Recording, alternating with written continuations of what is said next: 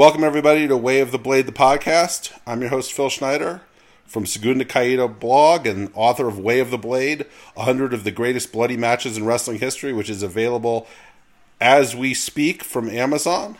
So if you were listening to this podcast, and you go buy my book. And I am very happy to be joined by a former Death Valley driver, poster, Coach Tony K. And I'm not sure if you're doing anything else. No, that's it. I haven't done anything since the Death Valley driver. This is, of course, Tony Khan, executive president, promoter. What is your title? Well, I'm the CEO, president, the booker, the founder, the owner of AEW. All of them. It's a lot of those things.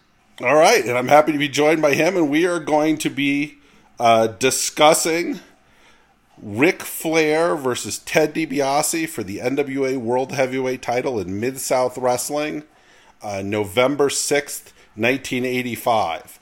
A great match, and my sort of hot take claim on this is that this is the greatest single episode of professional wrestling television ever. And one of the reasons... Very much concur that it would be up there on the list. And for a 1 hour episode, I think it's definitely one of the best 1 hour episodes of all time. And, I thought one of the reasons I sort of thought about would be interesting to talk to you about this match is you're producing and running wrestling television. So this is like you have a sort of a more of an insider sense of how wrestling television works. And to see something like this, which is like, almost the platonic ideal of wrestling TV, building something, creating a moment, creating Ted DiBiase was already obviously a star, but this was a babyface turn for the ages.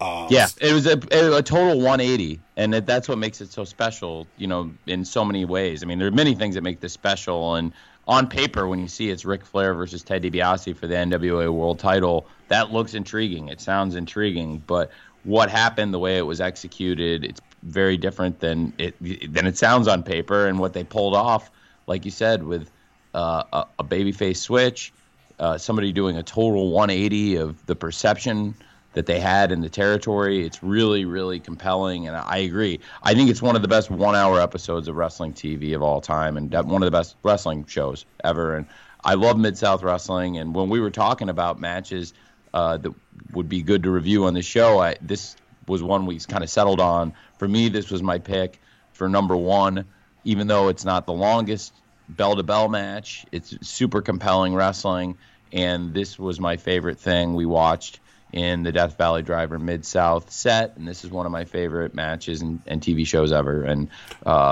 Ric Flair is a really good friend of mine, and I just saw him last week, actually, and I have always really treasured this show, and I'm glad that it's really gotten embraced and people have seen it, because when I was a kid, this was a pretty hard tape to come by, and not everyone knew about this match. And that's one of the great things about the digitization of wrestling and the dissemination of so much wrestling. And a lot of people have seen this, and I think it got included on one of WWE's DVDs, which is, I think, how many, many more people saw it, which is great. And, I'm glad that now when we talk about it, a lot of people have the context for what this match meant historically. It's on YouTube, and it's that's one of the great things about it. Me and you grew up in the days where you had to get tapes, and I would encourage people to watch it on the WWE's DVD. Okay. Sure, okay, or get the WWE's DVD, sure. Because I will. I don't want to encourage. I definitely. That is their. They bought that tape library, so that's their tape. But that's true. And maybe it's on Peacock. I don't know. I haven't had the easiest time finding things on that. That's a different conversation for a different day. But But this show is really special, and it's funny because it's not the first take of the match. There's an angle. Like we said, it's a very special episode of television. We think we're getting this match earlier in the episode, and it gets snatched out from under us in a very compelling way. And it feels like there's kind of a weird feel when Boyd Pierce is out there and you've got Ric Flair and Ted DiBiase, these two heels, and there's something amiss as this match is about to happen. You can feel something's not quite right, I think. So the context behind this is Butch Reed had been chasing Flair in Mid-South to try to take the NWA World title from him. And Flair had hired Dick Slater to take out Butch Reed as a bounty hunter so he wouldn't have to wrestle Butch Reed anymore. And so Butch Reed is injured. Slater is taking him out. Flair comes out and kind of says, well, I'm in here. I don't have to wrestle now. Butch Reed's hurt. I'm just going to go back on my Learjet, cut sort of a classic asshole Ric Flair promo. And then they announced that the board of directors has instead given this title shot on television to DiBiase. Flair's going to have to wrestle. And it's pretty cool. One of the interesting things about this era for Flair is that he was involved, tertiarily in almost all of these huge territorial feuds of the 80s. That's so true. He was he was this. I said in my book, the straw that stirred the drink, even if he wasn't in the bar. So he was part of this basic match. Basically turns into DiBiase versus Dick Murdoch. We'll talk about how that happens in a second. Well, but that's the. What's great is, even like you said, the word tertiary is so perfect to describe his involvement in this, because even when it is Dick Murdoch and Ted DiBiase fighting, Rick ends up being, like you said, the straw that turns the drink. He ends up flipping the fight when we get that far, and it's super compelling, and that's so true. And the way this match gives the fans an NWA World Title match and creates a very compelling episode of wrestling television, and the exact scenario that you just perfectly described and set up, Phil, really sets the stakes. And then when Rick leaves and goes to the next feud and to the next territory, he leaves them with such a great piece of business that they do to establish this Ted DiBiase, Dick Murdoch program and set up Ted DiBiase as a made babyface, as really a top star. It's just such good stuff, and that's why. Butch Reed, Dick Slater goes on. He sets that up too. These lefty, he leaves them with sort of two big programs. And this is the same thing that happened. Freebirds Von Erichs started with a Ric Flair title match, right? I think is it the same taping that he did the Butch Reed story, and I think it's the next show, right? Because I believe it was the same taping at the Irish McNeil Boys Club is the name of the place in Shreveport, and I believe, isn't it the next the episode with Flair DiBiase is actually the next episode after the Butch Reed. You know what I mean? Yeah, I think it's all the same. I think it probably is all the same taping. I'm not 100% sure. I think Flair Butch Reed is the week before, so I think he did it. The same loop. Yeah, because I know there was Flair, a couple of Flair Butch Reed tape matches that house show matches, which were on that Mid-South tape. Is there a television match between the two? I think so. Okay. I believe there is, and I think it's the thing that goes awry the week before. Okay.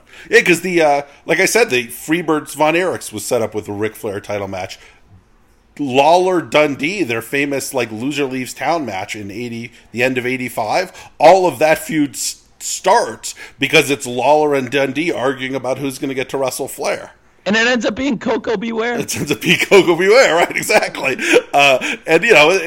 Dusty Rhodes, Kevin Sullivan, a lot of that feud has to do with, at one point, Dusty Rhodes loses a loser leaves town match and comes into becomes the Midnight Rider and, beats Flair for the title but refuses to unmask. So he's, always, around in all of the, the weirdest, maybe not the greatest analogy. I almost think about it with the Marvel movies, how setting up Avengers Infinity War, Thanos would just kind of show up and be part of something, right? Yep. He would set somebody off in Guardians of the Galaxy to go take this stone or this other stone. And Flair's like that of all territorial 80s wrestling. He's above it with this title and sort of seeding his way into all of these other feuds. Very cool. And then it kind of ends not super far after this, because at one point, not far after this, Flair becomes pretty much a company champion, really working for Crockett. So this is kind of the tail end of Flair, is this guy who's just dipping his toe in all of these different angles and all of these different territories. And there's the stuff with Eddie Gilbert and the Nightmare too. this and really a lot of stuff in Mid-South. Obviously the Von Erichs and the Freebirds is probably as good an example as there is, and that's a great match and a great scenario. This, though, for a self-contained episode of television, you're right. I mean, the story, there's no Butch Reed. Rick thinks he's got the night off. He's got to wrestle Ted DiBiase, which is kind of a strange match, like we were saying on paper, with, the top heel in the territory against the top heel in the world. Yeah. And you would think that these guys would have wrestled each other a lot, just because they were in Missouri or whatever, and they only have I checked Cage Match for this. That's not 100% accurate. 8 matches, singles matches in their entire career against each other.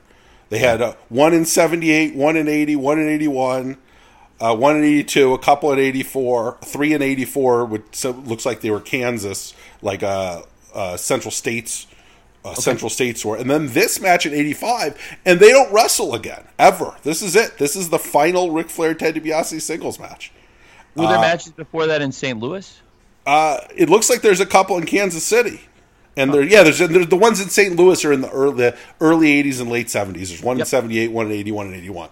So it's really interesting. You have this like iconic angle, this like really triumphant thing from DiBiase, and that's it. No more ever. No, they team together in a Survivor Series, and they're part of a couple Royal Rumbles, and that's it. That is for that thing. You would and.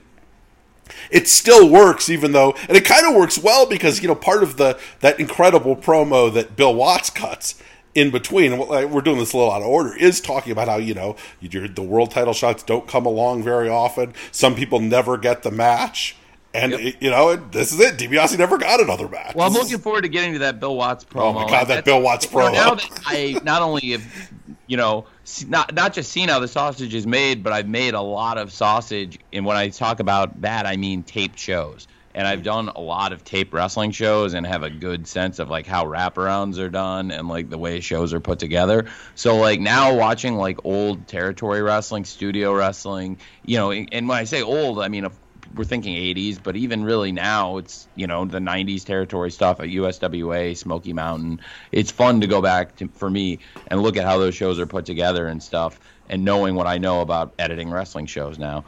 But that little backstager they dropped in with Bill Watts is a very nice piece of business. And I agree. That's definitely in my notes to talk about in the match also is the promo in between what, kind of the false start to the match. That we can talk about, and the Bill Watts promo in between, and then of course the match itself, which is beautiful, and I'm glad you covered it in your book. Yeah, so we're jumping around a bit. So let's get back to this in somewhat order. These are always going to be a little jumping around. That's kind of the fun of them. But so Dick Murdoch comes out after they announced the match with DiBiase and kind of says, talks to DiBiase and says, look, we've been. I helped train you, and I was your mentor, and, I've been trying to get Flair, and this is, really should be my shot, and I just, why don't you step aside and give this to me? And, Murdoch was a heel at this point, too, and kind of tells DiBiase, look, it's not your time, kind of big dogs him a little bit. I'm the veteran guy, step back, and DiBiase refuses to do it. And he makes it feel like he owes him. He holds it over his head. He said, I got you in this territory. He makes it clear they have had a long-standing relationship. So even if you're a new viewer, you would know that maybe Dick Murdoch views himself as a mentor to Ted DiBiase. And you can see right away Ted DiBiase, as, at this point, the brashest, most arrogant heel in all of Mid-South Wrestling. And really the most despicable character in the history of the promotion, I would say. And the perception of him has changed so quickly, and it's done so masterfully. And that's one of the reasons I was really excited to talk to you about this. And right, Murdoch Big Brothers him a little bit. Like, all right, that's look. Absolutely right. That's absolutely Big Brothers him and tries to say like, this, little brother, I'm the one that deserves this. He actually says you don't deserve this match. And I do, and look at everything I've done for you, and you should give this to me. And of course, Ted wants nothing to do with that. Sure. And they start fighting, and it's pretty great. It gets physical, And like I said, when we talk about Rick being the straw that stirs the drink, the way you phrased it was so perfect, Phil. Here, Rick literally flips the situation because Ted is getting the better of Dick Murdoch, and Rick knees him in the back and knocks Ted out of the ring, which flips the whole situation, leading to Dick Murdoch throwing Ted into the ring post. And then, of course, which was subject matter for your book, that's where the blood starts to flow. It doesn't ever. I mean, DiBiase to run this angle to make it work. He's got to really open himself up, right? I mean, this doesn't work if this is a Luger in Baltimore, a little dribble of blood, right? Like, it only works if he looks like he's bleeding to death, and he looks like he's bleeding to death. I mean, it is a gnarly blade job. On the Muta scale, this would be very high on the Muta Very high on the Muta scale, yes. That match is in the book, too, the Muta match. That's awesome. As it has to be, right? Of course, if you're writing the book you're writing, I think the Muta, how can you not cover the Muta match that's the scale is named after? I'm pretty sure that's a Dean invention. I want to give, even if it's not, I'm going to claim it is. The Muta scale, by the way. That's Dean Rasmussen. I think it's a Dean Rasmussen original. Why did you used to write this thing that was so mean that was Dean Rasmussen is a braying jackass and you would write these terrible things about your friend and they were hilarious, but you stopped doing it. I stopped doing it. We're still, it was all in the spirit of fun. Certainly nobody's taking anything personal. Yes, that was the idea where we had the big breakup between the two. That was one of the dumber things we did in Death Valley Drive, where we had the breakup between the two factions. I don't know. I think it was a long wrestling trip. Probably do an ECWA show where we came up with this idea. We might have been sleep deprived. So we okay. So then we go into this Bill Watts thing, and Did DiBiase a bloody mess? And the crowd, by the way, the biggest heel in the history of the company, in a matter of 15 seconds, from when he first stood up for himself, punched Dick Murdoch, knocked Dick Murdoch out of the ring, got kneed in the back by Ric Flair, out of the ring, and then Dick Murdoch posts him, throws him into the post, and Ted, like you said, opens himself up and is bleeding everywhere. And Ted DiBiase has gone from being the biggest heel in the history of the company to a super hot babyface in 15 seconds probably. I think it's fair to say. And I mean, that's one of the other great things about Flair as a storytelling device in this period, right? Is when he was going to come in, even if it was the most hated guy in your town, you were still going to be on his side against Ric Flair, right? Yep. Like we hate Ted DiBiase. But Ted DiBiase is the guy we hate from, the biggest jerk at my high school. If he's in a fist fight with somebody in a different high school, I'm still going to be on that guy's side, right? So that was kind of... I agree. That's it. That's a great way of putting it. And that's exactly, I think, how everyone saw it. And also, I mean, the idea of Ric Flair back then, you'd hear about Ric Flair. And I was even a kid, I remember being a kid and I first saw the WWF on TV, and because it was easier to find and they did a really good job promoting to kids. But, less than a year later, I was watching WCW and you hear of Ric Flair. And when you see him, it's even better than what you've been told. And in 1985, nothing could be more true. You hear about Ric Flair, but 1985 Ric Flair walks in, and oh my gosh. Yeah. Like, not only did he come off as the most hateable heel, but he escalated this whole situation so much and made Ted really the most despicable guy. Like you said, it made everybody really sympathize with Ted.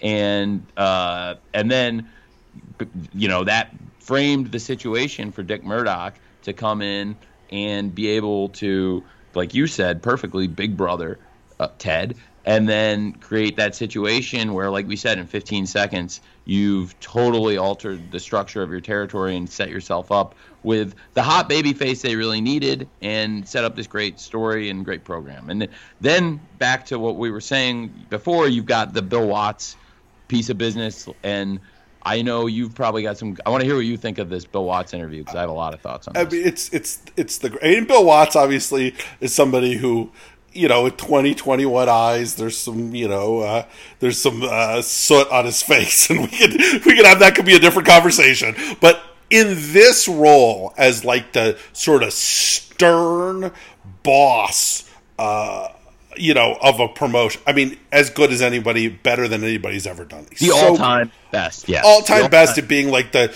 guy who is going to tell you, the Bobby Knight coach, the tough, like gruff, hard love guy that your father figure that you want to impress and never can. And he basically cuts this promo where he basically says, you know what? DiBiase has got arterial damage. Yep. The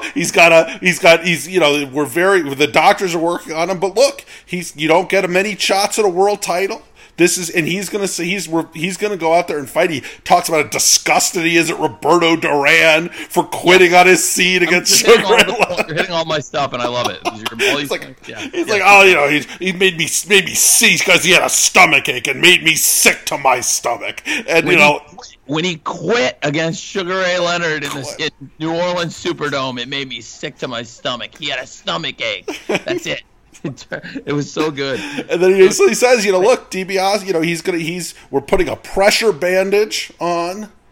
And, talk about the ultimate Chekhov's gun, right? If the pressure bandage is on in the promo, the pressure bandage is coming off in the match. And he kind of says, look, I'm telling, and this is my favorite part of this. If parents are watching this with his kids, we encourage you to show parental discretion. If you've got a weak stomach, you may not want to watch. But look, after the break, Teddy DiBiase is wrestling Ric Flair for the world title, and we're not stopping it for blood. And he's like, yes, we're not. Let's go. It's true. It's so good. All right, and you've hit my three big notes, and I love it. So, number one note: pressure bandage. I love the pressure bandage. Gotta have somebody put a pressure. Gotta somebody just straight up steal that, right? Somebody's got to at some point. I was a 12-year-old kid about coming out with a pressure bandage. So believe me, pressure bandage is not that was amazing. And he made sure to hit it a few times. We've applied a pressure bandage. Yes. The arterial damage. We suffered arterial damage. We've applied a pressure bandage. And then, it's just like you said. It sets it up perfectly. We're coming back with this match. We're not stopping it for blood. It's not for the weak stomach. But look, this is going to be intense. And what you said earlier, really rang true, I think, to the fans. These shots don't come along very often. You could wait a year. You might never get it. Some people never do it. Some people never get the shot, which is, is a thing that's different now about, I think that was one of the big changes when you talked about 21st century wrestling. I think it's, at least for me in promoting wrestling, I've tried to make it feel that way. The title shots don't come that easy. And if you think about it, like in AEW, and I really do love Mid-South, and like some of the ideas, some of the show endings, some of the things I've done have definitely been inspired, influenced. And not everything, I know not everyone loves everything about it, and I try to make it a good show, for different audiences, different fans. And this is not like, I'm not saying this self-servingly, but I try to create the perception of our title, which is not a coincidence. It looks a lot like, in terms of being a big giant belt, that is a beautiful belt. My favorite title of the 80s and my childhood is definitely the North American title, the 26, sometimes they say 27 pounds of silver and gold. And so I appreciate that, the idea of title shots being hard to come by. And so I've tried to create that. It's not like everybody gets a shot at the title. And if you think about it, people have gone a long time without getting one. And, so anyway. But yeah, and I agree. I think it's probably one of the things that, that I think AEW does do better than it. I think the titles have become, there's two of them, and at some point everybody gets a run with WWE. Back when I grew up, it's like it was San Martino, and then it was, not growing up not that old, but like Hogan had it for like 6 years, and it wasn't something that hardly ever changed. And people that's how I grew up, and that's my belief. I mean, look, we've been around a few years now. There's been 3 AEW champions, and they've all been huge stars in wrestling. Chris Jericho, Moxley, and Kenny Omega, and I think that's important. And at least when this is being recorded, that's true. There's been 3 AEW World Champions. There's only been 4 different TNT champions, and they've all been huge stars in wrestling, in my opinion, with Cody, Brody Lee, Darby Allin, and Miro. So I've protected the titles, and never has the title gone to somebody that wasn't ready or wasn't a star. I don't believe in the perception that you can take a title and then put a title on somebody and the title will make the person a star. Like, stars win titles because the title, if you're using the title to prop a person up, it's going to hurt the title in the process. That's the laws of thermodynamics. Like, heat is passed from a warmer body to a colder body. And so you have to have a hot belt and a hot champion. You want to have it both ways. And if you start trying to hot shot people or build people up, and there's value to it down the card, but anyway, neither here nor there, but that's my belief on the titles and protecting the titles. And that is one of the great things about what Bill Watts said, is he made it seem like what you're about to see is going to be some of the craziest wrestling television, in terms of a match, in terms of a situation. The world title's on the line. It's going to be bloody, probably. And it's two of the biggest names imaginable for that territory at that time. Can you imagine if you're like an 11 or 12-year-old? That's about when I started watching wrestling. I was an 11 or 12-year-old kid, 10-year-old kid, and Bill Watts gives that warning to parents. I literally was. It's the first time I got this tape from John McAdam, and I had a good friend who I still talk to all the time, my good friend Todd, and he and I both got tapes from John McAdam, and I think this might be one of the ones I got from him, but I also got a lot of them direct from John. So I'm not sure, but this definitely came from John McAdam, and I got it when I was 12, and then later I got a lot of tapes from John. I would literally, he would send the tape list to me, and I would do the HTML, and then he would put them on the website. And he bought, Jeff Bowdren? Sure. He bought Jeff Bowdren's tapes, and he had Jeff Bowdren's tape list, and he had me, and I haven't talked to John in a long time. I should catch up with him. It's been a long time. I know he has a podcast too, actually. He bought Jeff Bowdren's tapes, and I was doing the HTML for the tape list, and so I would, he would give me tapes in return, and then he put that up on his site. And I think John, the site disappeared soon after that, and John stopped trading, and I was really glad when he kind of reemerged on Twitter maybe 15, 20 years later. But anyway, neither here nor there. But old school. I was. Did you ever buy any Schneider comps? If you did, I'm sorry about the video quality. You know what? I read the list, and I've read so much your writing over the years, Phil. I've read, hundreds and hundreds of match reviews you've written, and I don't know if I ever bought a Schneider comp. I might have in college, actually, maybe one, because there was really good stuff on there. But I feel like every Schneider comp, there was I had half the stuff on it, and there was half the stuff I wanted, but it was I have half that stuff. So maybe, does that make sense? Sure. No, I got you. Same way you think about it. I mean, that's the great thing now. It's you could just go watch shit on YouTube or wherever, or different services. To encourage it. As a wrestling promoter now, you try not to encourage everyone to watch everything.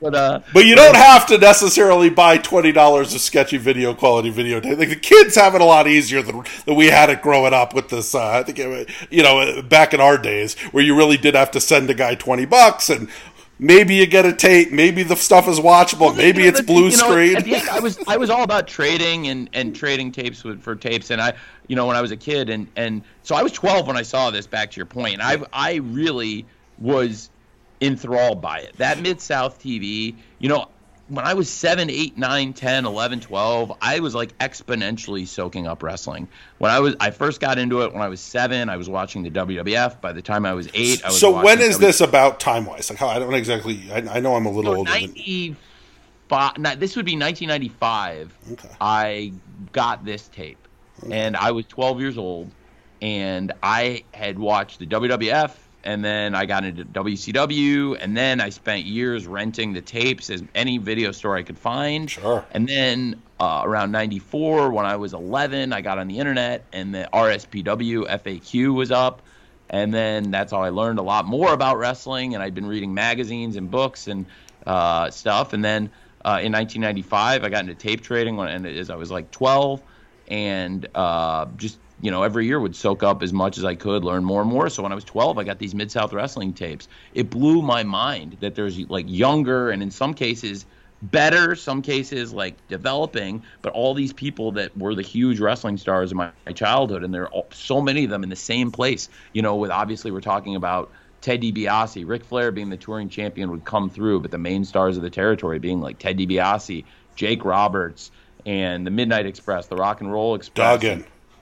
All these, we can go on for hours. So the first time you say Mid-South Duggan when you're used to WWF Duggan, it's like, what is this? This is not what I expected this to be. That's it. You're so right. You're watching this stuff, and that's the best example of anything because he's the person. He's arguably the best, the best person, certainly close to being in the Mount Rushmore of this whole Mid-South pantheon that we all, probably listening to this podcast, most of us really love this stuff.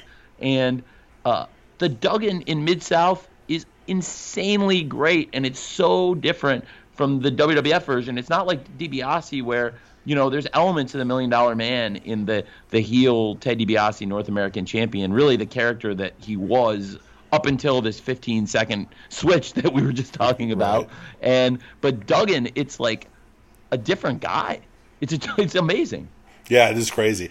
And it's interesting when you think about this feud is, thinking back on DiBiase's $1 Million Man stuff, if you really think about what he was kind of doing was cartoon Flair, right? Like, he was doing kind of a really over the, really sort of like a PG version. Like there were a lot, but it was a different take. It was a very different take on it. There were a lot of people just doing Ric Flair, and they would argue, and I'm sure their argument was like, hey man, this is like, some Buddy Rogers shit, screw, but at the end of the day, like, there were so many people that were just blatantly ripping off Rick in the 80s. But I mean specifically the idea of like, when these great Flair promos, and I was, my sort of, genesis as a wrestling fan, I started watching right around 86, so I was like 10.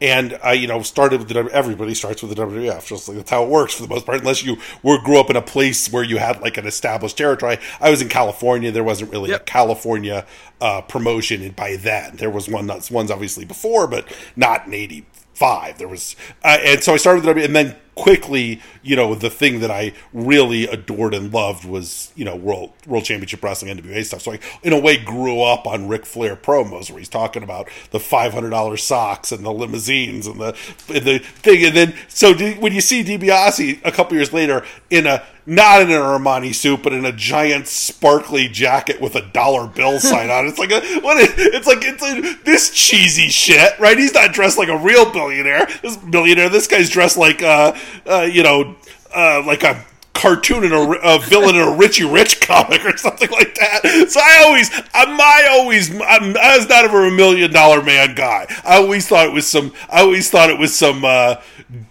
PG Saturday morning cartoon Ric Flair stuff. Like, you never heard Ted DiBiase talk about all like the rats he was running through. Like Flair was there was some darkness to what Flair was doing. That is very true. That's a great way of putting it. Well, let me ask you this.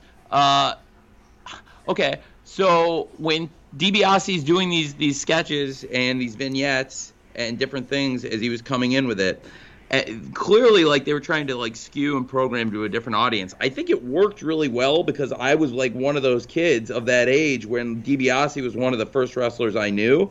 And then I learned about Rick.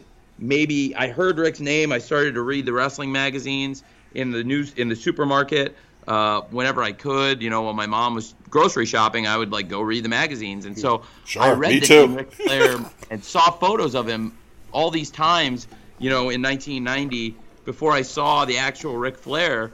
And when I saw him, he was incredible. And then within a year, he was in the WWF. And it was like the greatest thing I'd ever seen. And he was with Bobby Heenan, and he had the actual belt. And I was 8 years old, and I thought it was the coolest thing I'd ever seen in my life. And that really kind of, ironically, in many ways, deep down, made me believe in the power of what now I describe as the Forbidden Door. And when I say the Forbidden Door, I don't just mean me and me personally, and in the character that I play when I call myself the Forbidden Door. I mean the idea that, like, in wrestling, that seeing, like we're talking about, seeing Ric Flair travel, the champion, and competing against the North American champion, competing against different people in the territory, that it's really compelling TV, and that that can make you feel like a different sense of reality, seeing these people, seeing promotional bounds being crossed, and it's like, I don't know. It for me, that was one of my favorite things of my childhood, and immediately I saw what you were saying, and you're right, and like, but I think that's one of the reasons why when Rick got to the WWF, that Ted's position changed on the, if you really look at it, where the $1 Million Man fit in. Around the time Rick came in, it kind of changed how he fit in on the card. They moved him into Money Inc., and he became a tag team wrestler. And he had been, usually one of the top 3 heels and top 3 kind of programs consistently for a few years before Rick came in. But it definitely, I agree with you. It's, to me as a fan, even though I saw the $1 Million Man first, and he was one of the first heels I really hated, and I was like, to your point, it was meant for kids, but I was one of those kids that they programmed to, and it was very, very effective. But I agree with you that once you see Ric Flair, and especially when they're in the same company, it's hard to compare the two. And right. Rick is definitely the greatest at being that. But Ted is, to me, a more masterful take on it, because at least it's a different interpretation that is meant to skew to a different audience. Like, I'll give you an example. Before Terry Taylor was the Red Rooster, do you remember the Terry Taylor matches when he first jumped to the WWF after he'd been in the UWF, and he came in as like a heel? And vaguely. It wasn't great. He's just doing Rick. He wore the robe. He was like, he didn't have, before they made him the Red Rooster, to be fair, he had a little run as Terry Taylor, like in a robe, doing Rick moves, Rick mannerisms with the blonde hair, and like the red tights with the cursive initials on him and everything. And it was like very clearly he was just trying to do Rick in the WWF, and like it was not even close. And then there's so many like Rick knockoffs and stuff that I would just say that, like, I think the $1 Million Man was a very, very, very successful creation. And I agree that like the perception of Rick, but it's one of those things, like if we were in a film class, we could probably go back and argue. And Rick is like one of my best friends, but I'm sure he would be the first to sit here and say, like, he spread that perception. Nobody's ever worn the suit and carried the belt more effectively. But there's a lot of people have played that role. Yeah. Too. And so getting back to this match and these guys, I wanted to make this one quick point though, because we went on a great diversion, but I was thinking less about the 11-year-old kid who watched it on tape from John McAdam, but the 11-year-old kid who was watching on TV whose mom turned it off. Can you imagine? Because that was basically what Watts was saying. Well, if you got kids in the room, can you imagine Watts gives that promo and then your mom flips the TV off? Oh my God. It would be the worst thing in the world. One of those times I'd be really interested to see the minute by minute ratings, right? To see how it comes out, Yeah, but I imagine at least some mom was like, "Oh, well, he says it's going to get violent. Let me turn this off." And the kid's got to be sitting there just shell shocked in horror. It's not like you can go look again. It's like, if you're that kid, if you don't watch it, then you're never going to see it, right? It's not like it's going to be it's not like it's available on highlights the next day on or the internet. I mean, it's just like in 85, 80, it happens and that's it, right? You don't binge watch Mid-South Wrestling TV on Netflix. It exists and then it stops existing. Can you imagine being that kid and then it becomes available on video all these years later and you get to finally see it? That would be great. Oh, sure. I mean, that was a big, having all the, one of the coolest. That would be like the Shawshank Redemption of being a wrestling fan. Sure. Like, you lose all these years, but finally, at least you get to see it someday. Yeah, totally. All right, so we have this Watts promo. He builds us up, and then we get the match itself. And the match itself was a TV match, right? It wasn't an arena match. It was, built to do the one thing it did, and it, did it tremendously, right? You had these, DiBiase had these moments, a couple of these huge near falls where the crowd really bought into being able to pull this off. As we get into the match, one of the things I really like about it, and I have to give so much credit to Ted DiBiase, and I think it's really important to talk about, because if we're going to talk about for any negativity about the $1 Million Man, the heel Ted DiBiase and the Mid-South Ted DiBiase to me is one of the greatest wrestlers of all time, and he never got to. I agree with everything you're saying, but I think that like he was a different personality, a different character than Ric Flair in Mid-South, and it feels to me like the $1 Million Man is kind of a blend of the Mid-South Ted DiBiase and kind of like you said, like this, a mix of like this cartoon over the top Ric Flair, and that like Lifestyles of the Rich and Famous, that show was getting really big. Sure. Like I think it was syndicated, kind of like Superstars of Wrestling at the time, and Worldwide and Challenge. Sure, and Robin Leach. Robin Leach, exactly, and he was involved with the WWF. So clearly they were like Vince was clearly watching that show, and I think they did the Lifestyles of the Rich and the Famous with Ted, and I feel like it was like a mix of the Mid-South Ted DiBiase, like a lot of Ric Flair over the top stuff thrown in, and like the Lifestyles of the Rich and the Famous, which was like for if you're young, it's like it was like a very like white collar stuffy version of Cribs. Right. And, yeah. Exactly. It wasn't necessarily. You weren't necessarily going to see how Method Man lived, but you were going to see how some asshole on Dynasty lives. So it's like a lot of marble, a lot of chandeliers, a lot of that kind of shit. Yeah. Very, very good. That's great. So yeah, I mean, but the match. I mean, as we get into the match, one of the things I really, really love about it is that when DiBiase, as it gets going, he is immediately like a different wrestler than he was, and he moves differently than he did at the beginning of the program. And his offense, he executes everything differently, and he does it like a babyface. Like when he gets Rick down and he drops that DiBiase fist drop, we're used to seeing him do that like as a heel during the heat section of a match, and when he's in heel control. And it's something DiBiase, we've seen him do it a million times. But when he drops that fist drop, the way we've seen him, that falling fist drop he does to it, it's totally different. It's like a hot babyface offense move, and the crowd's into it in a totally different way. Can you imagine the reaction to that move a week ago? Right. And it's a hot offensive move in the match when he drops that fist drop. And then it's one of my favorite things when you get a wrestler who does that sort of where a longtime heel does his heel stuff in a way where the crowd recognizes and cheers for it. My favorite dumb example of that was Starrcade '84. I don't know if you remember. There was a match where it's Ole Anderson and Keith Larson against Ivan and Nikita. I don't know if you remember this match. It's not one of the more heralded Starrcade match. It's a very good match, though. And you have the point where Ole's working babyface against these Russians. And it's Ole, right? Not one of the more, the idea of him as a babyface is almost ridiculous, right? It's like you imagine this guy as somebody you cheer for. But he's a babyface. And at one point, he does the thing where he puts Ivan in a hammer lock and drops a knee, and the crowd goes, "Yeah, work the arm, Ole." It was the greatest thing ever. It was like this, you'd seen Ole do this to your heroes for years. Yeah, I mean, okay. So here's an applicable example: like when Ric Flair is a babyface, the knee breaker is like a hot off when he's on fire and he's trying to set up the figure four and he's got the crowd behind him.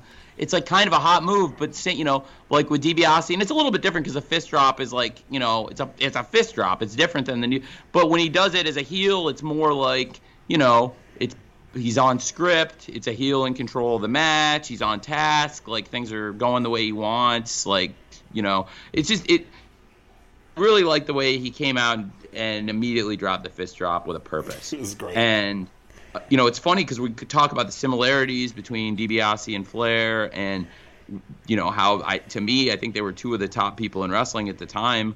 Obviously, Rick, I think many people would say, and I would say, was the best person in the world, and I think DiBiase was, one of the best. And it's interesting. You're a bigger DiBiase fan than I am. This is, I think, look, when we did the Mid-South Project, look how much of the great stuff was DiBiase. It's interesting. This is a behind the curtain thing. So I put the Mid-South set together. That was the thing that I did. Me and a couple of other people actually did the full-on worldwide. This is something you can only do when you're not married with kids. The idea of doing this now seems insane. But, I was single, so fuck it. I didn't have anything else to do. I'll watch all Mid-South television and arena footage and narrow it down. And DiBiase was this guy, when watching all of it, it was like he was a definite high highs guy. But there was so much long chin lock North American title matches where then DiBiase would pull a foreign object out and load his fist in a fist drop after an 8-minute chinlock matches that were just painful to watch. So it's like, I think it's like the completist in me putting the set together. And those didn't make the set. So it's not like him, Brad Armstrong, having a boring ass 17-minute North American title match. That was in the trash heap. And it's like, we put on DiBiase Duncan, we put on this match, we put on like all these high-end DiBiase. Yeah. And it's like, I was sitting there, I became a DiBiase skeptic because like I was watching so much DiBiase where he just really felt like his formula for like a house show a lot of times was rough. Like, I'm defending the North American title against Brad Armstrong, and this match is good. I got a thing I'm going to do, and it's not great. So it's funny. I think I'm a low DiBiase voter. That's it. The high highs and the low lows, right? High highs and the low lows. And he has some, I mean, obviously, Jesus, I mean, you can't deny the high highs, right? I mean, there is some, DiBiase, Doug and DiBiase in the Rat Pack and this thing, and then as a babyface, teaming with Dr. Death. I mean, some great stuff. But an underrated thing I liked was when, there was a good tag program out of it, but it was a good singles feud, is when the Terry Taylor, Ted DiBiase match, which is kind of a weird deal where Ted DiBiase, the North American champion, says he wants to be the TV deal. We got this great TV deal. The TV title means a lot now, so I want Terry Taylor's TV title. And they do the match, and Jake tries to interfere against Terry Taylor, and he screws up and accidentally trips Ted, and then Terry Taylor wins the North American title and has both belts and sets up the TV title tournament. Well, it's like, to me, it was a little bit of a funky setup for the match, but putting that aside, what it led to that I thought was really cool was the heel program between Jake and Ted, and it was a different dynamic. And it's I've experimented with it a little bit and had a lot of fun with it. And one of your favorites is Eddie Kingston, and when Eddie came in, I had Eddie, and Jake was actually Jake Roberts was literally involved in this program with him, where I had a lot of the heels kind of going at it ahead of a battle royal, and they would all be kind of arguing amongst the heels, and you had Eddie Kingston, backed by the Lucha Brothers and the Butcher and the Blade, and you had Lance Archer with Jake Roberts doing promos. So you got Eddie Kingston and Jake Roberts doing promos on each other, which is amazing, and Taz getting into it, and you got Taz with Starks and Cage all in the mix, and then Darby Allin, kind of the party crasher, in the mix, and it's like, I really enjoyed that dynamic, and I really look back at DiBiase versus Jake as one of my favorite examples, along with maybe the Midnight Express against Arn and Tully. It's tough to do heel versus heel. Freebird's Devastation Incorporated was really great. Yep. It's funny. The podcast that I released today, when we're recording this, so it'll be out I put these out every Thursday, and we're recording on a Thursday. It'll be out next Thursday. I put this one out, was actually it was an NWA Anarchy War Games between the Devil's Rejects and the NWA Elite. Devil's Rejects with Reverend Dan Wilson, the NWA Elite with Jeff G. Bailey, who were these two tremendous Southern heel managers, where you had like a heel versus heel war games, where the idea was the only people evil enough to take out the Devil's Rejects were the NWA Elite. So with these bastards against these even bigger bastards, it's hard to do, and that's actually my favorite sort of, look, I'm, me, it's Segunda Caída, I got to bring in the deep cuts if I'm talking about it. So that was one of my favorites, where you had these guys. So, plug, if you're listening to this podcast, go back and listen to that podcast. I actually have had Reverend Dan Wilson and Jeff G. Bailey on the podcast with me, talking about building a heel versus heel feud, and how they did that, and how they sort of were able to do that without turning anybody babyface.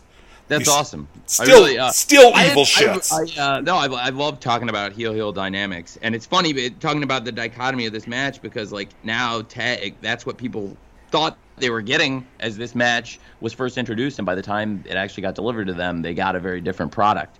And both these guys are considered to be in the Mid-South territory masters of the figure four. And I think in the wrestling, nationally and internationally, Ric Flair is the master of the figure four. And there was a million masters of the figure four in the 1980s. Yeah, exactly. Always, looking back on it with like a later, I was like, somebody can't put on a knee bar or something and don't learn a Boston Crab, everybody's got to be the master of the figure four. But yeah, there was a period where that was your heel finishing move. Yeah, and if it's not Flair or Valentine, they're probably overbilling themselves as the master, yes. I think. And even Valentine, who I love, was one of my all-time favorites. I'm a huge Valentine guy too, and I don't know about you. And I say this to Rick all the time, one of my favorite tag teams of all time is Flair and Valentine. Yeah, it's great. They're great. It's so great. Not a ton of it, which is sort of a shame. When I was a kid, again, that was footage that I was really excited to get, and it was really rare, and now a lot of that stuff is out there, and I don't even know if it's owned. I assume somebody probably does own it, but it's like floating around. There's all that 16 millimeter footage, and there's a lot of good 16 millimeter footage out there, and I think you've reviewed some of it. And Flair and Valentine, and I know they have a match with Snuka and Orndorff out there, and some stuff with Snuka, and there's really just a lot of really good Flair and Valentine stuff. What a great team, and had a couple great runs. But I'm a huge Valentine fan too, especially when he was that age, and even the early 80s, and the heel turn on Rick, I think, is such good television. And to me, though, if it's not those two guys and you're billing yourself as the master of the figure four, it might be a bit of a stretch. But in this case, DiBiase in Mid-South was definitely known as a guy who used the figure four. So for the purposes of this TV match, these guys are both masters of the figure four. Right. And Ted is really trying to get the figure four on Rick in this match, and gets it. And then, obviously it gets broken up, and then later he goes back to the well. And he goes to the well once too often. And that ends up being what costs him in this match, trying to put the figure four on Ric Flair, the master of the figure four, because he goes back to it, and Rick does the counter where he kicks him off. And then Ted takes the big bump over the ropes, and that's it. That's the finish. It's great. And it's pretty simple. But I think it's notable that that's kind of how, psychologically, I think it's kind of cool that, trying to put the figure four on Ric Flair is actually what led to the final nail in the coffin, because obviously there was, death by 1,000 cuts, and the big one was the big yeah, cut. It was death by one giant cut. Yeah. And like I said, but how he got there, I mean, you could argue Ted never would have gotten thrown into the ring post if Rick hadn't kneed him in the back. So again, Rick stirring the drink, and it puts heat on this match, but also, furthers DiBiase and Murdoch, and of course, we'd be remiss. I think it's, to me, before we get to the post-match stuff, the finish is a count-out. Right. And he takes that bump to the floor, and, this whole match, the crowd's chanting Teddy, Teddy, Teddy.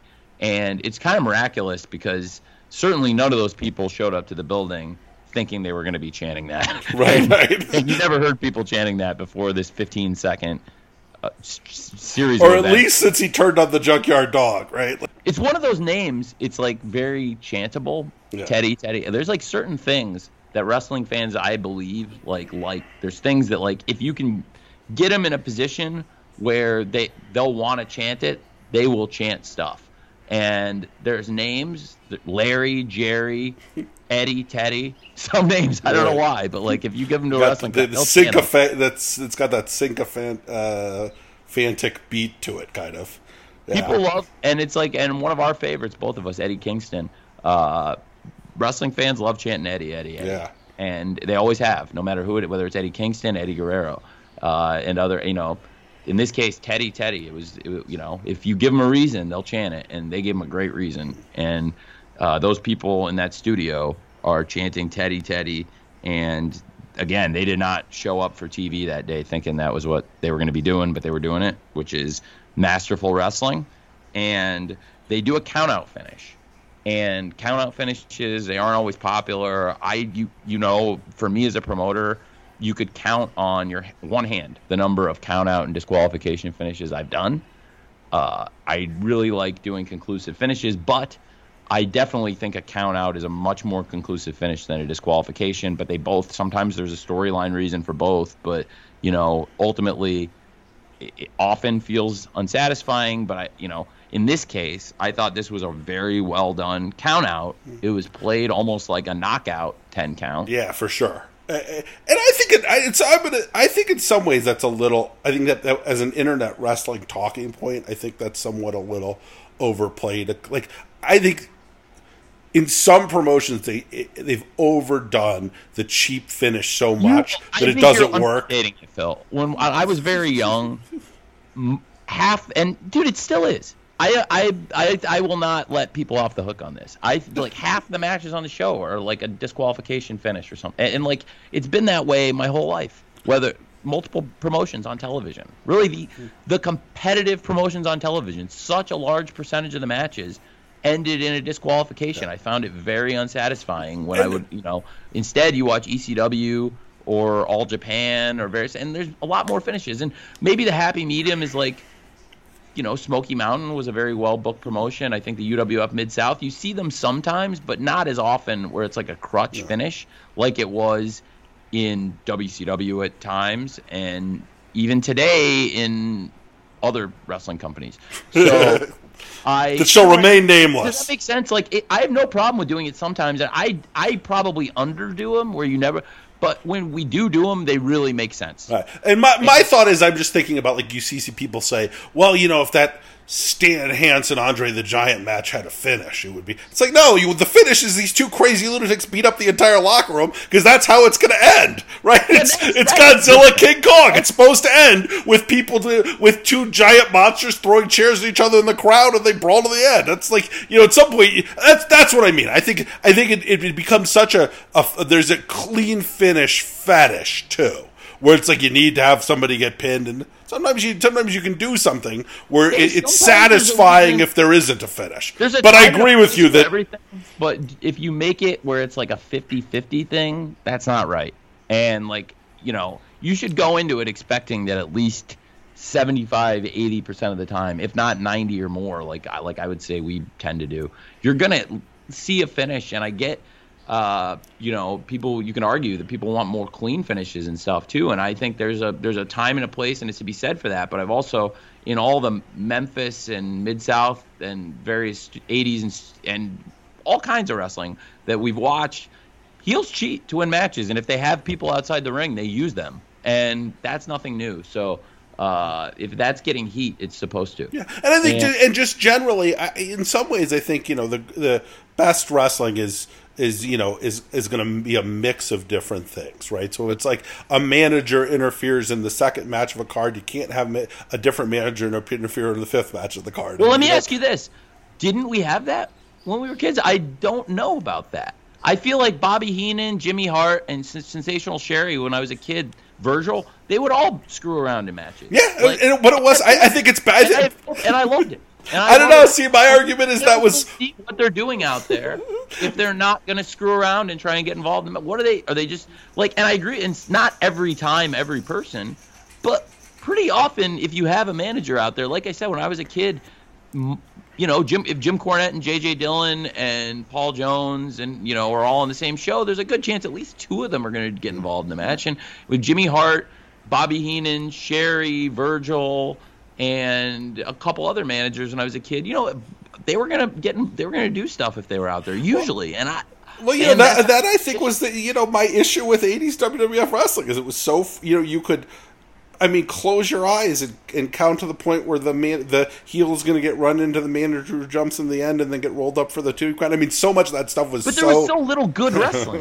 That's the reason. Bell to bell wrestling. It's like that's why Savage Steamboat sticks out so much, or some of the British Bulldogs and Hart Foundation matches that they had with each other and other people, or as singles matches, or some of the Randy Savage matches. There's some matches that stand out so much because that was not the norm on those shows, and it's like I don't know. It's a good philosophical conversation for sure, but I see everybody's points for the most part if they're logical and well constructed. I like to look at what fans say, and if there's any credence or merit or logic whatsoever to it, I'll usually try to take into consideration. And what you're saying is very logical and makes a lot of sense. And I think that there's always I don't know.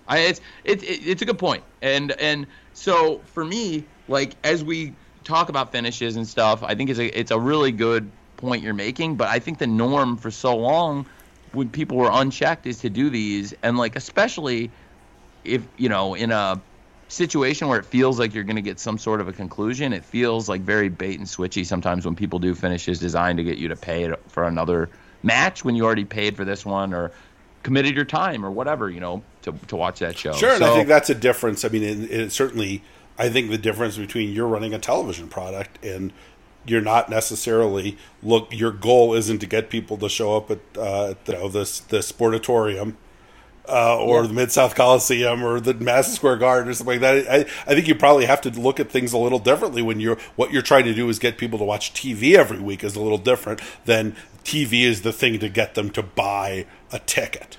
I mean, you're good. Hopefully soon, I would assume you're going to start running live shows again. Now that the world has started to somewhat return to normalcy. Now, obviously not completely, and people still have to be very careful. But the business of AEW is not necessarily to sell live tickets, right? It will be. We were the number one ticket selling wrestling company in the world before the pandemic, and we didn't run the highest volume of shows, but we had the highest attendance per show of any wrestling company in the world in 2019, and we had a really strong start to 2020. We were trending up, and the shows were sold out, and we were, poised to have a really good attendance year again for our second year in 2020. Back in 2021, we are going on the road next month in July and have dates booked in Miami, Dallas, Austin, and Charlotte, and not just dates, but I've planned big cards, and we do these big events in the summer traditionally, and I'm gonna make sure we do our full summer live event calendar, and we're back to normal, back to doing these shows and hitting great wrestling markets. So we're starting, like I said, with Miami, Austin, Dallas, and Charlotte, and I'm excited to get out and do shows in different places.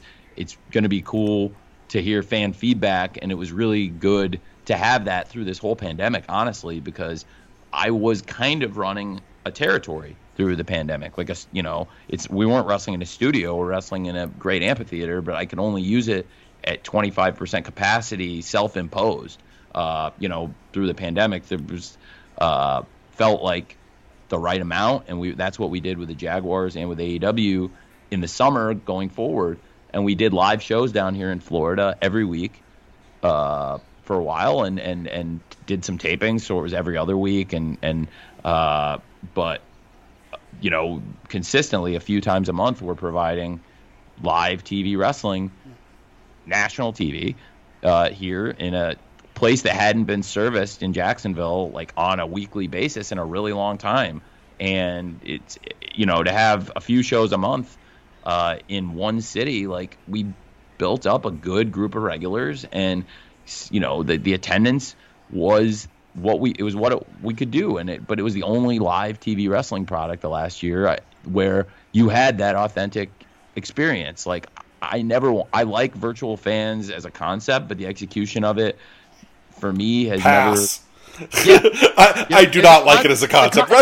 The idea, whatever it sounds, but I passed on it. I mean, I did pass on the idea. It was an idea that was something that was presented to me as something we could do with our TV, and it was something I didn't want to do. And I said, I'm going to open it up safely. And we've been doing shows since August with 0 known transmissions, and thousands of people have come to the shows. And for big shows, we've had over 1,000 people, and that's not the biggest crowd ever, but it's a wrestling crowd. Right. And I remember something you said at the beginning of the pandemic when we had the wrestlers at ringside, when maybe I've got 25 people at ringside, a dozen faces and a dozen heels or so, and you had said, like, look, this is at least a recognizable form of professional wrestling. Like, it's like an indie show, but it's like a well-produced, slick indie show, and it's like this is at least some recognizable form of wrestling, whereas this empty arena virtual stuff, I can't even. And I agreed with you, and that's why I did it that way, because I was watching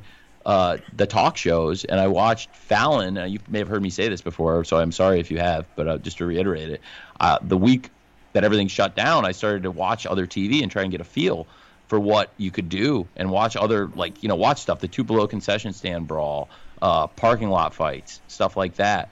And which is where I got the idea for what became the Best Friends and Santana Ortiz parking lot fight, by the way. Like that match. Something you could do that would be in an empty arena setting. I could do outside with people outside.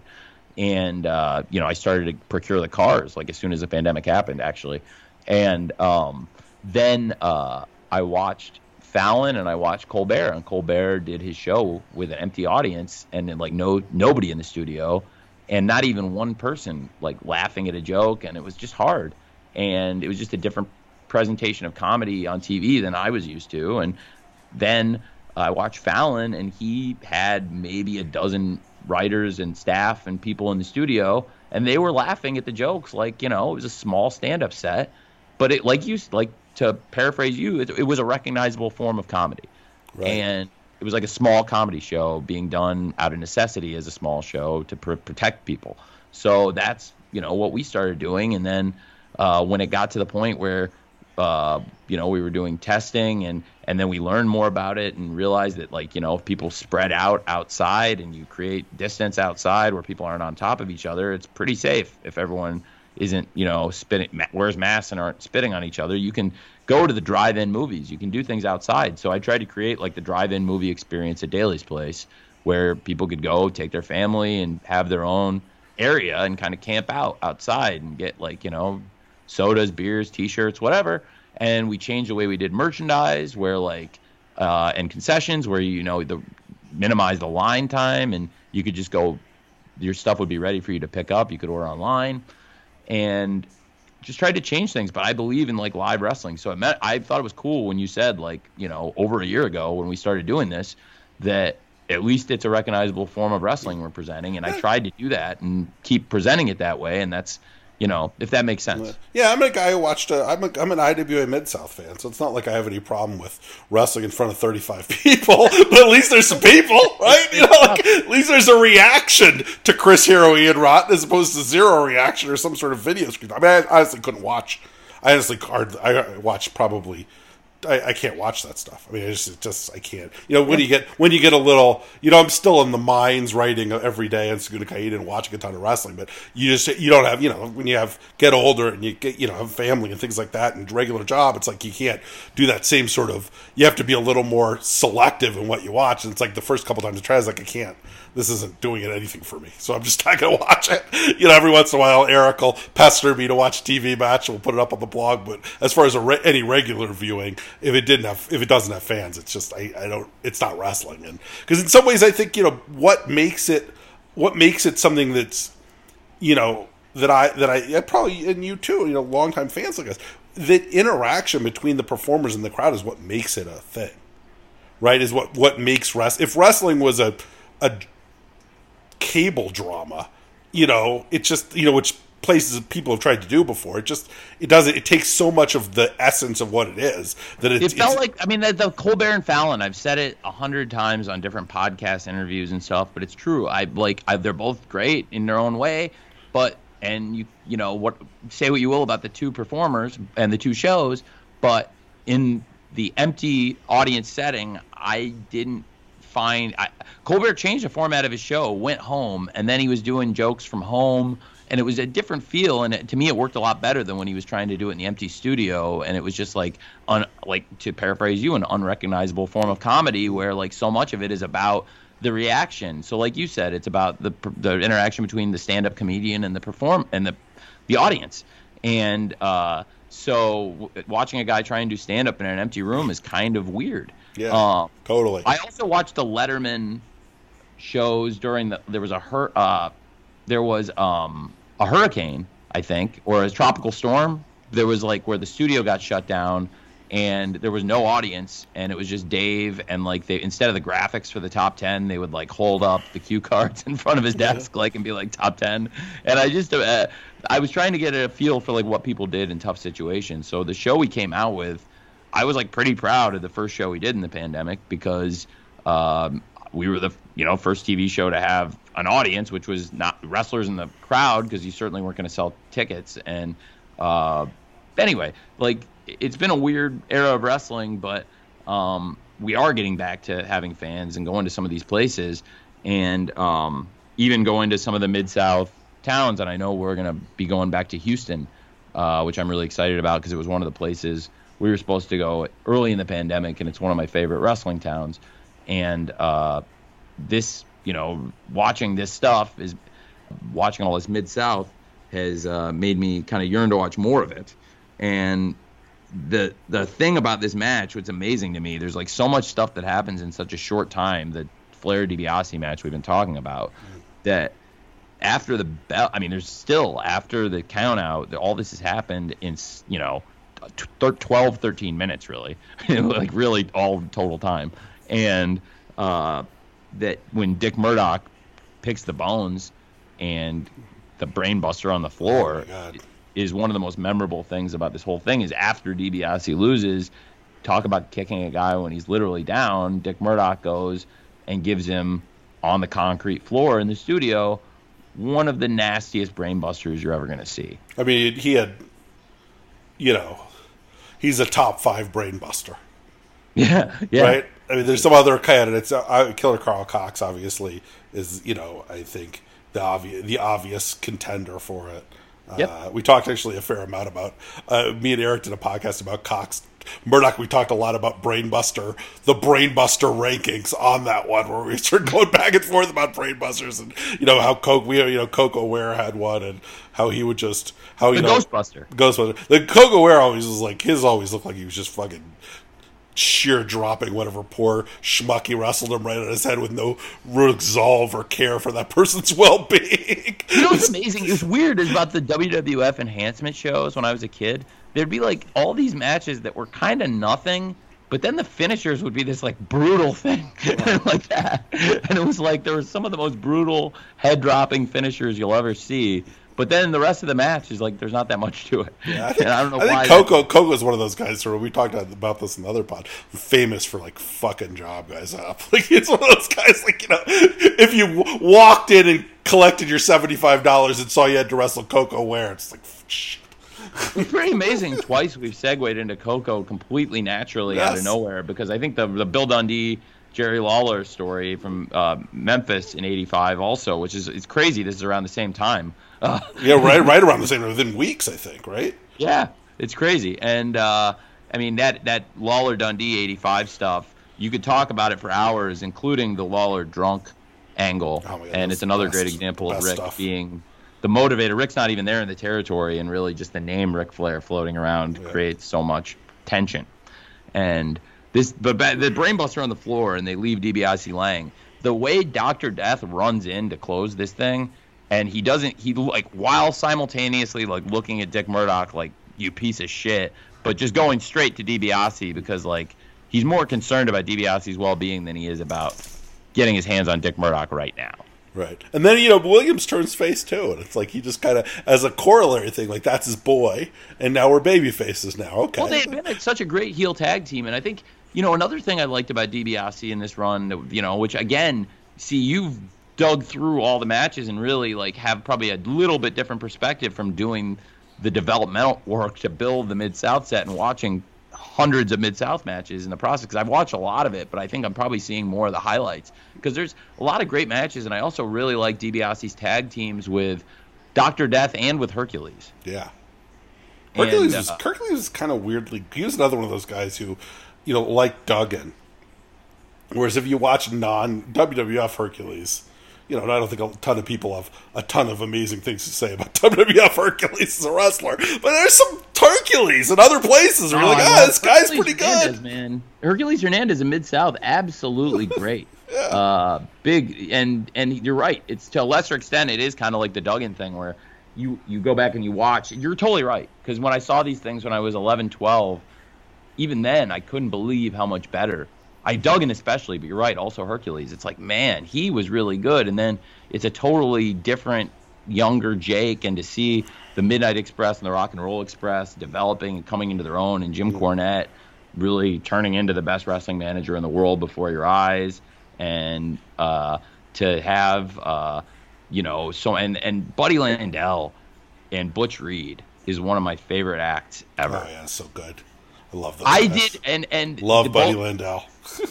I love Buddy Landel. He's one of my favorite, and it's well known within AEW that he's one of my favorite wrestlers. I have like a Buddy Landel T-shirt that I got as a birthday gift, and a big portrait of Buddy Landel at home that was a gift. You have a portrait of Buddy Landel, somebody gave me as a birthday present. A portrait of Buddy Landel by a That's good insane. It's a birthday present. I love it. That's great. Yeah, it's great. I love Budrow, and there's I could talk about Budrow all day and the Bill and Buddy show. By the way, when they did the Bill and Buddy show, it's so Memphis and Bill and Buddy that like Buddy is sitting in front of the Bill and Bill is sitting in front of the Buddy when they sit at the desk in Memphis. But man, if only I can imagine, if worlds were different, like a Buddy Landel heel manager run, you kind of did the thing where you brought some of the great heels of your childhood and gave them all jobs. Poor Buddy. If Buddy Landel was alive and well, there's a very, very, very good chance Buddy Landel would be managing somebody in AEW right now. Sure. That is true. I'm sure he'd been amazing at it too. Yeah, it'd be great. I mean, and I think he's from Jacksonville.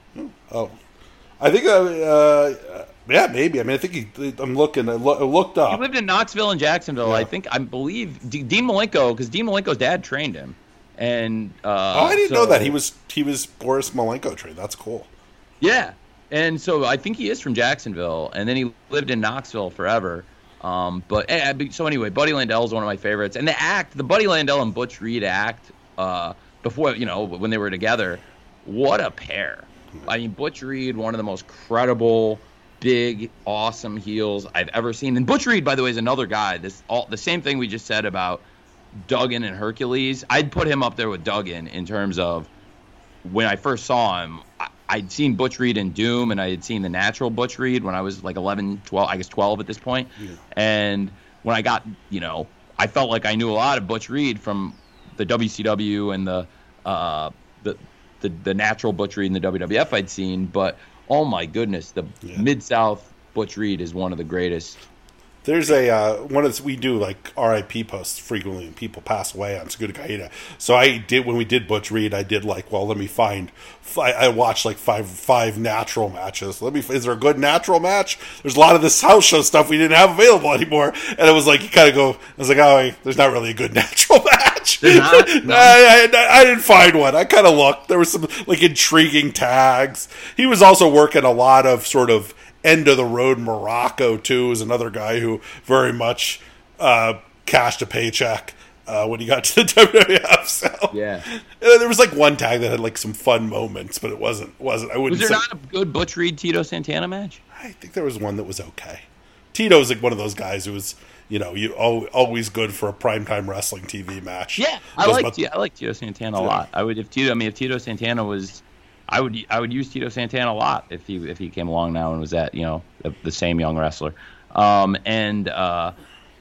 me, I've always loved Butch Reed though, and I think that combination of the two and Buddy Landel being just such a snivelly heel, but one of my favorite things is how he would take credit for the things Butch Reed was doing so well, when Butch Reed's lifting weights and he'd tell him I taught him how to do that, and they just had a really good chemistry, and you can't put a price tag on chemistry, and those two, it's a very underrated pair, Butch Reed and Buddy Landel to me, and they weren't together probably as long as they should have been. And when they did the angle where Skandar Akbar broke him up to turn Butch Reed babyface, I mean, it made sense, and Butch Reed was a good babyface for them, but I just thought as a big, and kind of like what you were describing, in terms of being the guy who wore the suits and the sunglasses and the nice neckties, and it was as a champion and a big, talking heel, he gave a very different presentation, to say the least, than, say, Ric Flair. Sure. He wore those white shirts, Butch Reed, that he was just going to rip right out of. And he's one of my favorites. And to be honest, when I was turning Will Hobbs heel, I told him to watch a lot of this. And you've seen Will Hobbs come out in the shirts, and I remember once I was like, you got to get it tighter in the sleeves, Will. And you gotta cut off the circulation to make it really get that really, and with the vest and everything, just like Butch Reed. And it meant a lot. Butch Reed's family reached out to Will, and it meant a lot to both of us. And I thought it was really cool for Will, and just great to hear Butch Reed's family reach out to Will and said he was Butch Reed's favorite wrestler. Oh, that's awesome. Made my year. So I thought that was great, and I wish I'd known that when Butch Reed was around, because I would have loved if he'd come to the shows. And so, yeah, it's just there's so much great stuff in the Mid-South, and I think this is like a microcosm, but it's also an easy entry point because, like, it's short, give it a chance. And I feel you get so much of the characters. You get a taste of Murdoch. You get that. I mean, Bill Watts, who was, obviously you get a good piece of what Bill Watts did so well, and how young JR and Joel Watts. Yeah, young JR and Joel Watts. One of the things that it's funny because having done a lot of tape shows, maybe it wasn't as easy to punch stuff on commentary back then. But since the show was obviously taped, I would have cleaned up when Joel Watts, I think, would have been the one that did this editing, or maybe I'm wrong, but I think he was involved in the tapes and the editing of the shows. At least I believe. He's definitely had something to do with it. I mean, there was the famous story of Joel Watts. Apparently, there was a Flair Murdoch match that he said was the best match he's ever seen, and then he taped it and left the tape in a hot car. I think it was one of the great footage nerd tragedies of all time. Oh. Well, that's what I mean. But he made some great music videos, and he was an okay commentator. But I think behind the scenes, the perception I've always had is he did some good stuff, making the videos and editing the shows. But at one point he slips and says, like, we could have a new North American champion, and then he catches himself and he's like, I mean, world champion. But that's one of those little things I was like, if I would have tried to fix that on a tape show if I could have. But that's like one of the only things that, I mean, it's pretty much a perfect piece of business, and you get to see, like you said, it's a perfect touch of it. You get that young Jim Ross commentary. You get to see Bill Watts as the company president in probably the role he's best suited as an on-screen character at this point, and it's a flavor of the show, the studio, what the company was like in 84, 85, which was such a great 2-year run for me. And then, like you said, I mean, you see Murdoch, DiBiase, you get to see the heel DiBiase and the babyface DiBiase all in one short span, and there's Ric Flair in there too, so it's hard to beat this. And so everybody go watch this on their DVD. I can go. Yeah, rare time you'll hear me encourage to watch a competitor's DVD because I don't want to encourage anybody to right. Whatever. But that being said, whatever. I gotcha. I understand the strictures you're under.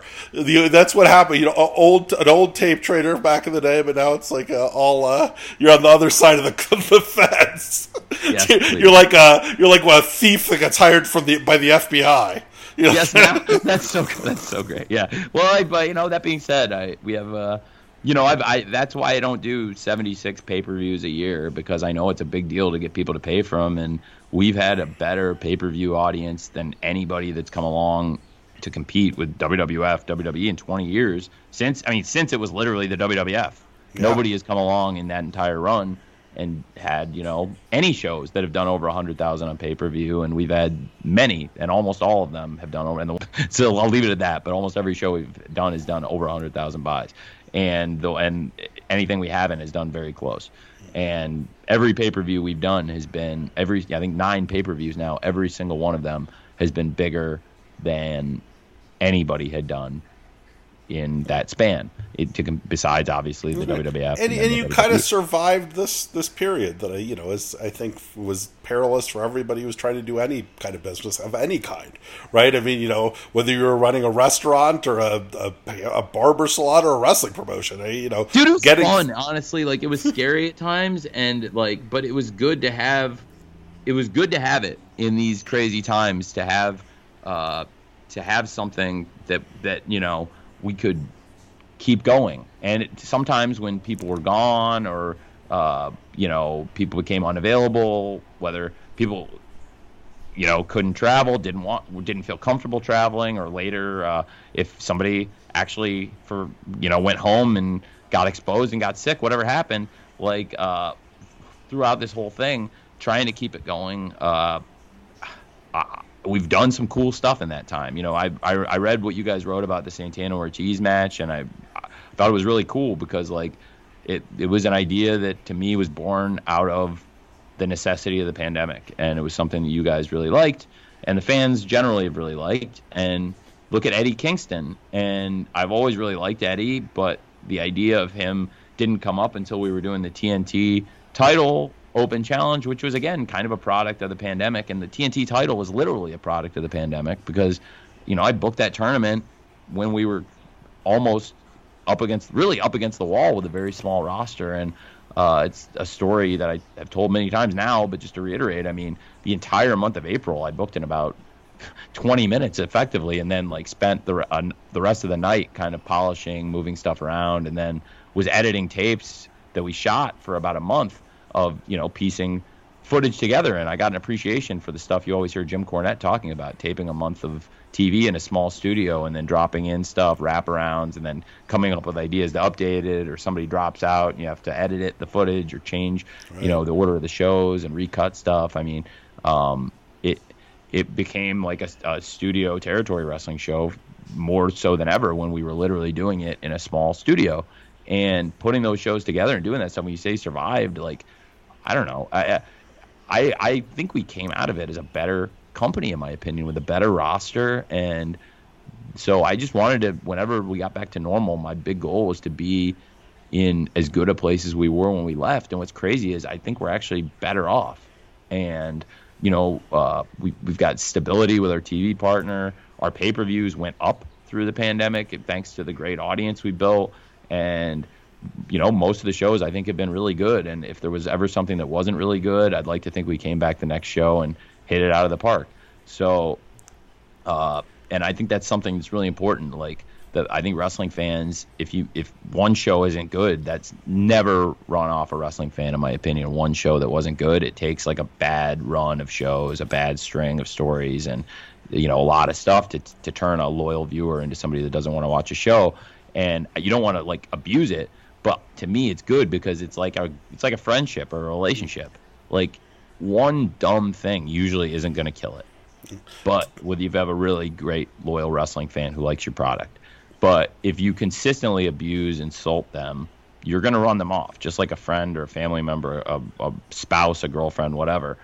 And to me, that's how I see it. So I always try, even if we screw up, to try to make good or do right by the fans, because I am one of them and I know what it feels like to be insulted by a wrestling show and not want to watch it anymore.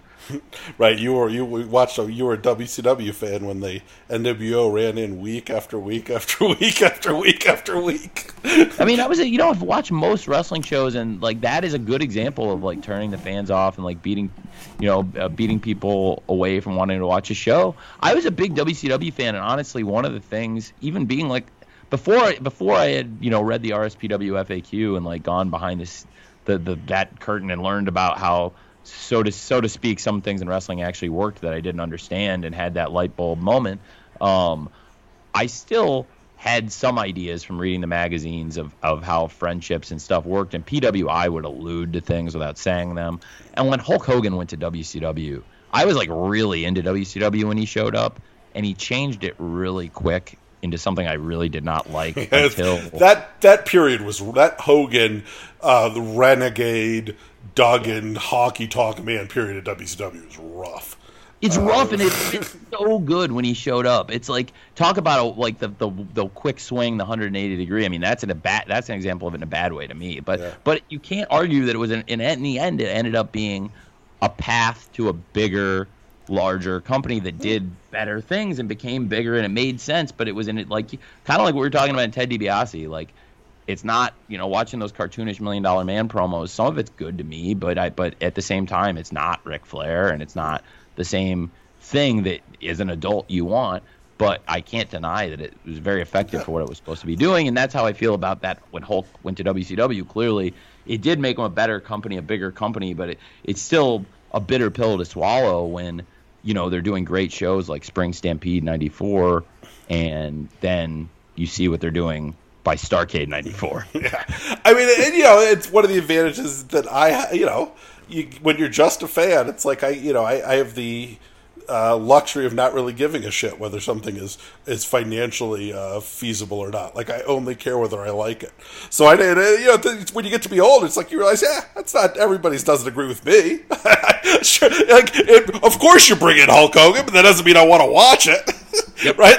I want to watch 6 more months of Stud Stable versus Dustin Rhodes is what I want to watch, but that's not. And I mean, Flair and Steamboat were doing a program on top that was, I mean, it's 1994. It's only 5 years after the 89 matches. I was still really enjoying that. Yeah, and those Steve matches are great. Was in the mix, and it was just like a good wrestling company. There was a lot of good stuff going on, and then Hulk Hogan shows up with all these guys that I'd already gotten really sick of seeing. And then to me, the WWF TV had gotten so much more compelling as a kid after all these guys left. Yeah. And so it was like the worst situation possible.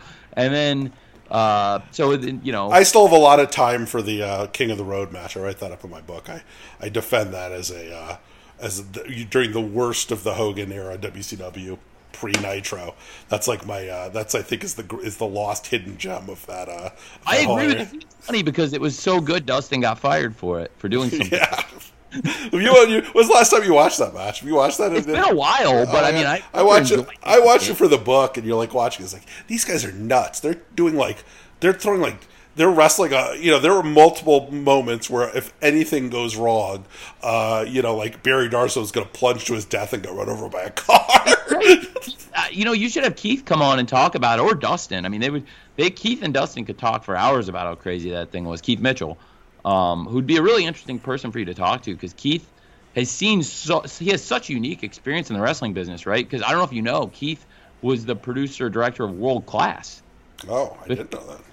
He did World Class before he came into WCW in '89, and then he did everything from '89 to the end of WCW, and then was in Impact all the way until AEW started, and then has been with me since the beginning of AEW.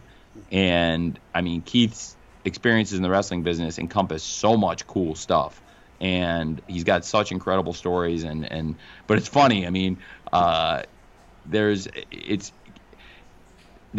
Dustin, I sit at his right hand so often. He sits at my right hand. We sit next to each other, like on I guess technically I would be sitting on the left. He's sitting because I sit leftmost in the gorilla, but I'm left-handed, and so I'm sitting there on the left edge, as people may have seen a couple times when people have done run-ins or stuff there, and you briefly have seen it on television.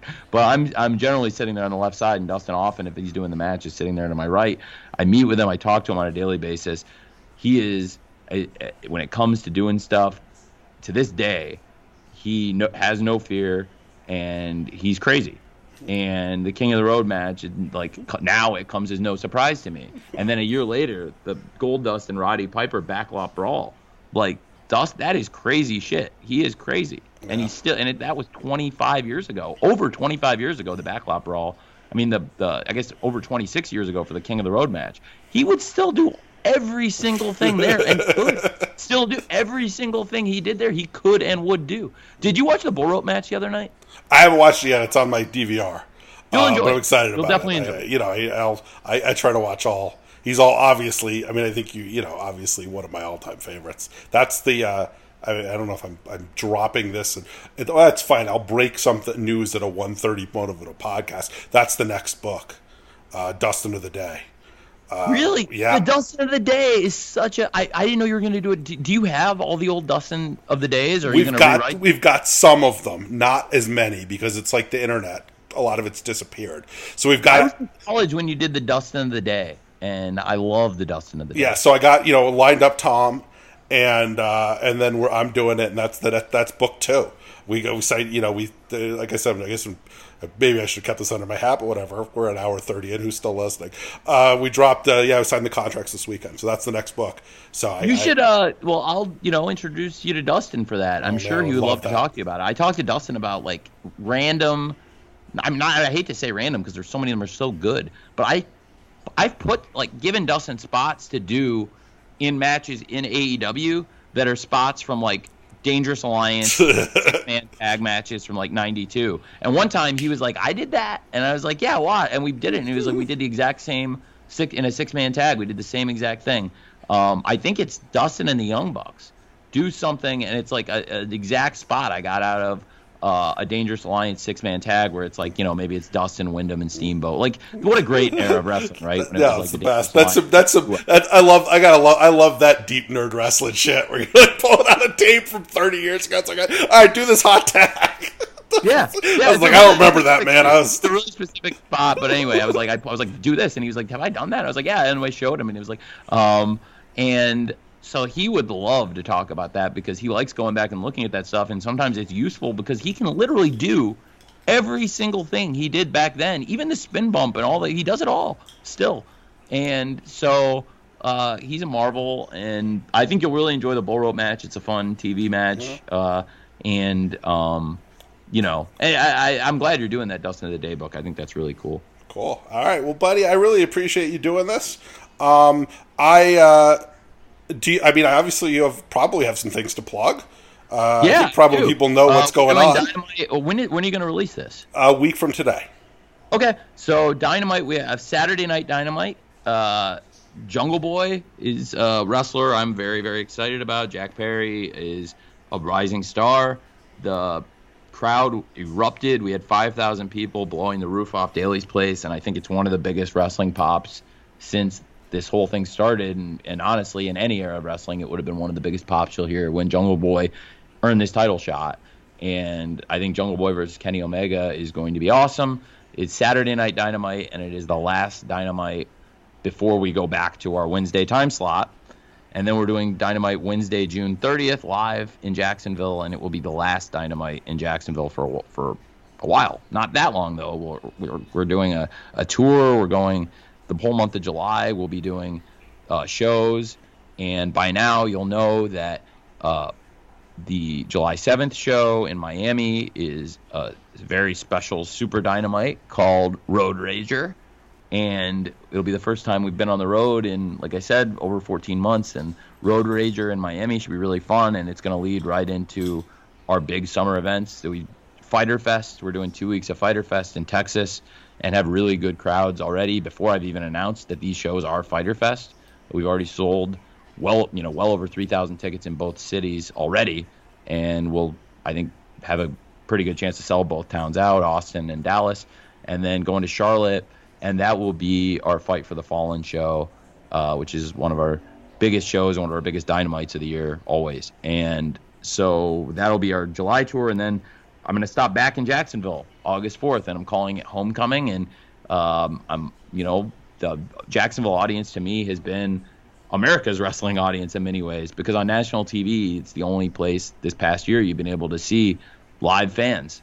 And especially from August forward, when we started running at 25%, on a great week, it was over 1,000, and on a bad week, maybe it was only 650, 700, but that's a good TV wrestling crowd, and sure. they were socially distanced, spaced out. It's some of them in the top bowl, but there were people there reacting, and they really supported wrestling in America. So it's important for me to keep coming back and supporting them. So we'll do a Homecoming show on August 4th, and then we're going to Pittsburgh on August 11th for 2 nights, and it will be Dynamite on Wednesday, and then the Rampage era begins there in Pittsburgh, and we'll do our first ever AEW Rampage. The fact that these shows are called Dynamite and Rampage still blows my mind every day, because when I was like 12 years old, even before I'd gotten these tapes or watched this match, I was doing an MS-DOS that I still have on my computer to this day, an MS-DOS simulator called Rampage Wrestling, and put data. It's a database. You put in stats for the wrestlers, and then you simulate wrestling matches, and it's text-based. There's no graphics whatsoever. And I've created wrestling federations and matches and cards and stories in it for over 20 years before I actually started doing them as a real thing. And the game is called Rampage, and my shows since 1995 have always been called Dynamite. Oh, that's hilarious. And so to have to do Dynamite and now to do Rampage, it's pretty cool. All right. Well, everybody, if you've enjoyed, I think there are probably some people who are listening to this podcast who are not aware of the book. So if you enjoyed this conversation, we've got this podcast comes out every week, and it's available on all podcast platforms. The book is available on Amazon, so please, if you're interested in this, check that out. I think it's pretty fun. The art in there that my friend Chris Bryan did is incredible, and it's really just worth it almost as an art book, even if you have no interest in reading anything. Congratulations on the book, man. It's really cool that you're doing. I think it's really cool to see the IWC rallying around it too, because I think I don't want to say unsung hero, because I think your praises have been sung. You're a song hero, but I think your praises are not widely sung enough. So I think it's really cool to see you having this time in the sun and this book getting a lot of praise that you deserve. Oh, man, I really appreciate that. That's really nice. So, yeah, and then read segundakaida.blogspot.com, which I've been writing. So we've been writing a new thing about wrestling every day for 15 years. So certainly if you've never heard of it before, you can waste a couple days going back through the archives and reading all kinds of crazy shit that we've been writing about. Tony, it's been nice to talk to you. We've been circling each other online for 20 years, but I think this is the first conversation we've ever had, and I had a great time doing it, and I really appreciate you coming on. Yeah, me too, Phil. We'll stay in touch, and I really am glad. Thank you for inviting me. I'm glad we did this, and I'm really excited for your book, and I'm wishing you a ton of success with it.